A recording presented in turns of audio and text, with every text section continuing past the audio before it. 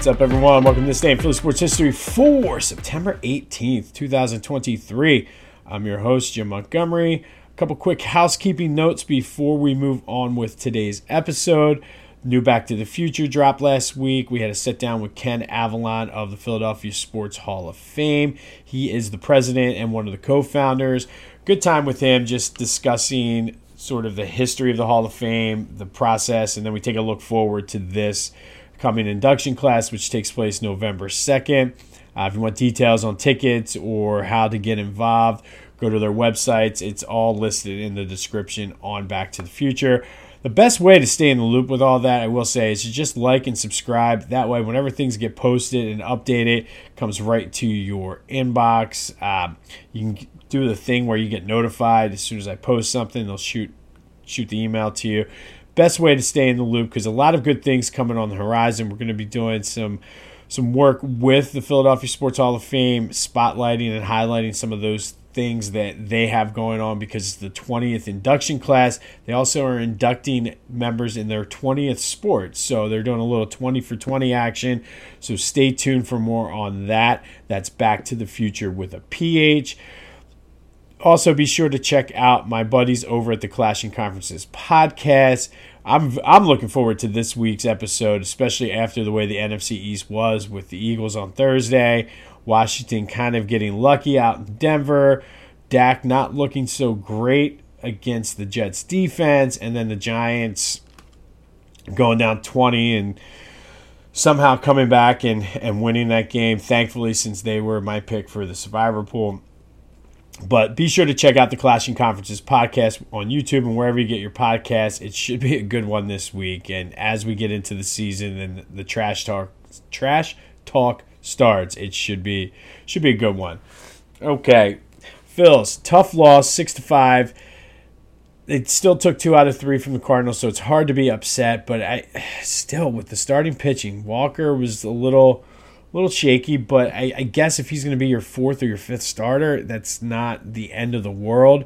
I don't know. I feel more comfortable with Walker struggling if Nola wasn't struggling, but I think the way Sanchez has been pitching this year, and Ranger looked awesome the other night, that might help you out. But,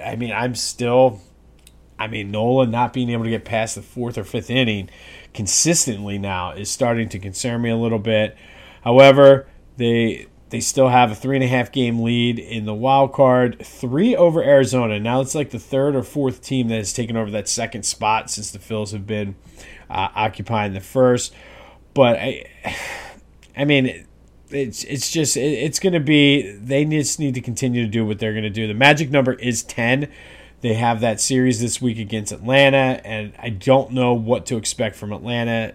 They're going to be trying to get some guys work. They're trying to stay healthy, and they want to keep guys sharp but not wear them down. So are we going to see more in the bullpen? Are we going to see a different mix of lineup? It's hard to tell, but for the Phils, they need to take 2 of 3 and just keep adding to that lead. And like I said, whittle away that magic number. I would love to see that under 10 and be in single digits as we come on the air tomorrow. But well, we will see how it goes. Like I said, it's hard to tell what Atlanta's going to do because they're not going to be worried about winning the game. They're going to be working on things. So it's a good opportunity for the Phillies to take advantage of. So I'm hopeful and cautiously optimistic that they will do that. Charlie Manuel update that apparently his family said he is progressing nicely, but we want to continue to just send thoughts and prayers out to Charlie and wish him a speedy and full recovery from the stroke, and then whatever procedure that he had was in the hospital to get work on. But it does seem that things are turning around and things are looking better for him. If you want more Phillies coverage, check out 2008 Phils. All the information you need to sign up is in the description. They are currently offering subscriptions for This Day in Philly Sports History listeners for 75% off. Get your full access to the site, the 2008 World Series Championship shirt. You get access to tickets and memorabilia giveaways, autographs, things like that.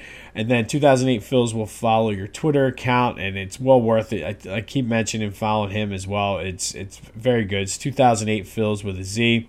All for just $2 a month, $20 for the year. All the information you need is in the description wherever you're watching this. All right, not really any update on the Eagles. They've had a couple days off. Still waiting to see what Howie's next move might be as far as the secondary and replacing Avante. However, I will say after watching the games yesterday, and I mean we went and made a scarecrow, and so I only was catching some of the early games. But my takeaway is the Eagles aren't in that bad a shape. I mean, a lot of the teams that were expected to be good have kind of gotten off to slow starts, like in Kansas City, Buffalo, Cincinnati's 0-2.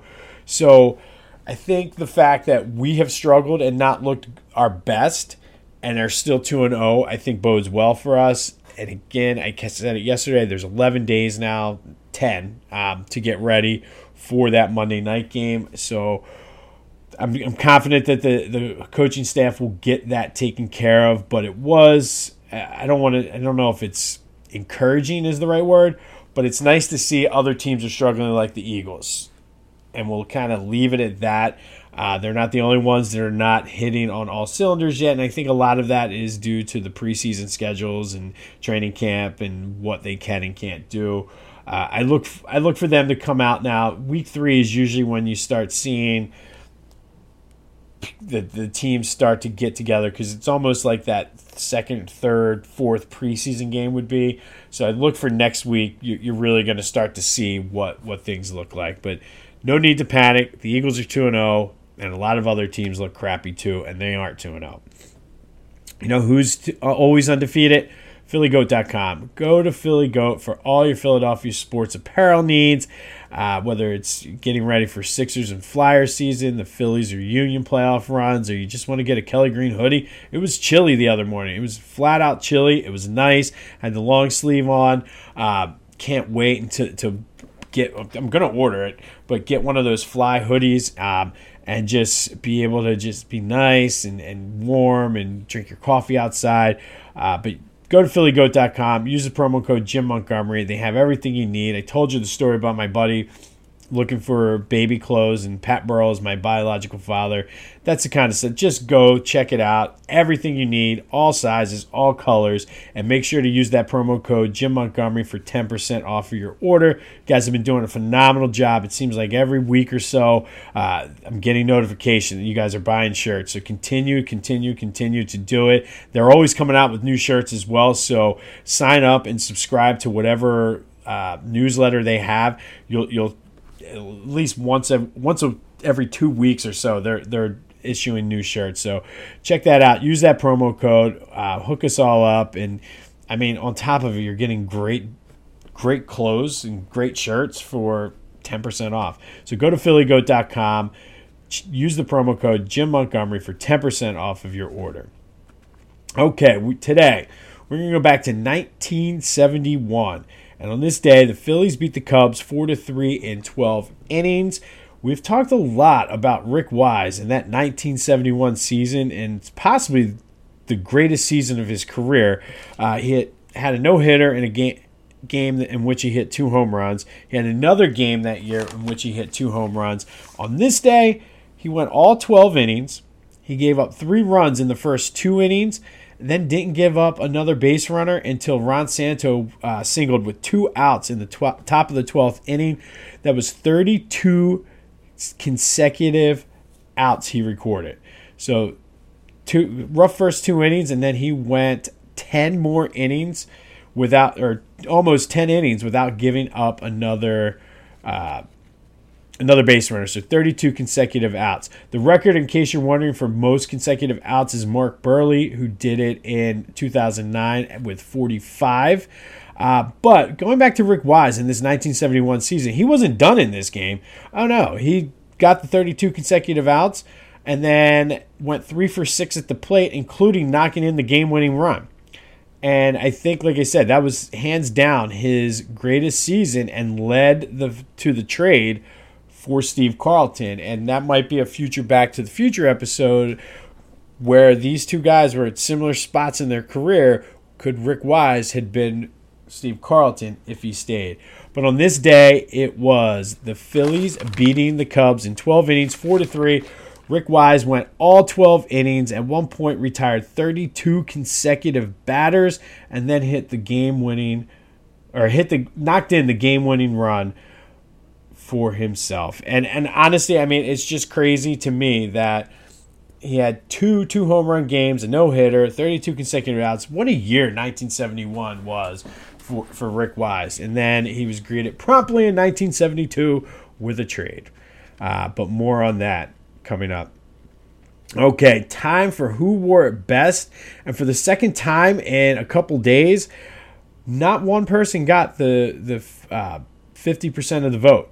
Mark Recchi did wear number 8 best according to you, the listeners, at 42% of the vote.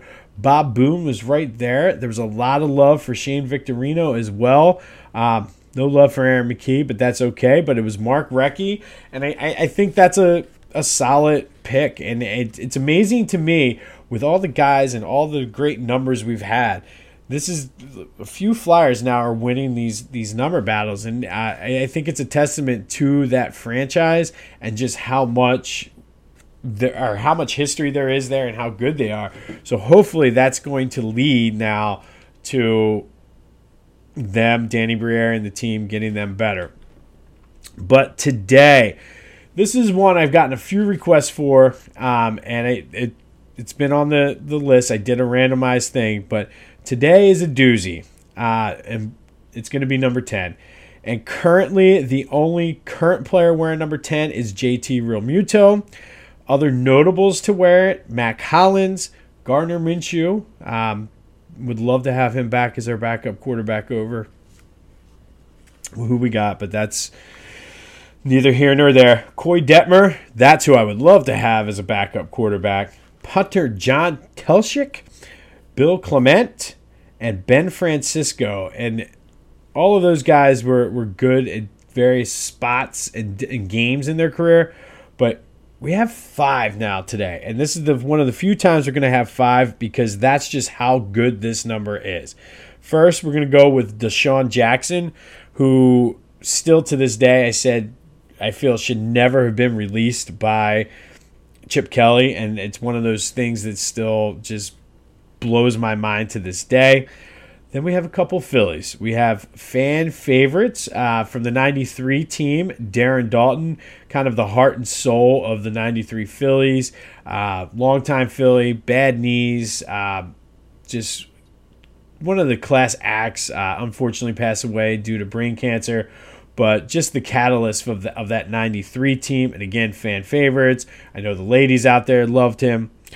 The other number 10 also has a connection to that 93 team as one of the coaches, I believe. But Larry Bowa, shortstop for the 1980 World Championship Phillies, another longtime Philly. He came in, a longtime coach, manager, still involved with the team. Another great guy, fan favorite. John LeClair of the Flyers, a member of the Legion of Doom line, one of the best to ever put on the orange and black. Longtime Flyer, and came over in a trade, I believe, from Montreal. So John LeClair, another fan favorite and one that people loved. And finally, the only guy that has his number retired by the team and is a Hall of Famer, Mo Cheeks, point guard for the 83 Sixers. One of, again, the best to ever do it, came back and coached the Sixers for a little bit. But what a list we have for number 10. It's your turn. Who wore number 10 best? Is it Deshaun? Is it Dalton? Is it Larry Bowa? Is it John LeClair? Or is it Mo Cheeks? I don't envy you to have to make this decision, but make sure to get the vote to me wherever you're listening to this. Leave a comment. If you're on Spotify, the poll will be there. Send me a message. Don't send smoke signals today. It's raining. But let me know who wore number 10 best. Is it Deshaun, Dutch, Bowa, John LeClair, or Mo Cheeks? Phil's in action tonight against the Braves, looking to whittle away that magic number. Still waiting to see what the Phillies do with, or not the Phillies, the Eagles do with their secondary. I'm sure Howie is working the phones as we speak. But it's going to be kind of a rainy day. I think it's going to clear up, though. So if you can, go out and enjoy your Monday. On this day, back in 1971, Rick Wise retired 32 consecutive Cubs and then knocked in the game-winning run for a complete game, 12-inning win for the Phillies. This has been This Day in Philly Sports History. I'm Jim Montgomery. Go have yourselves a Monday, and until next time, I'll see you when I see you.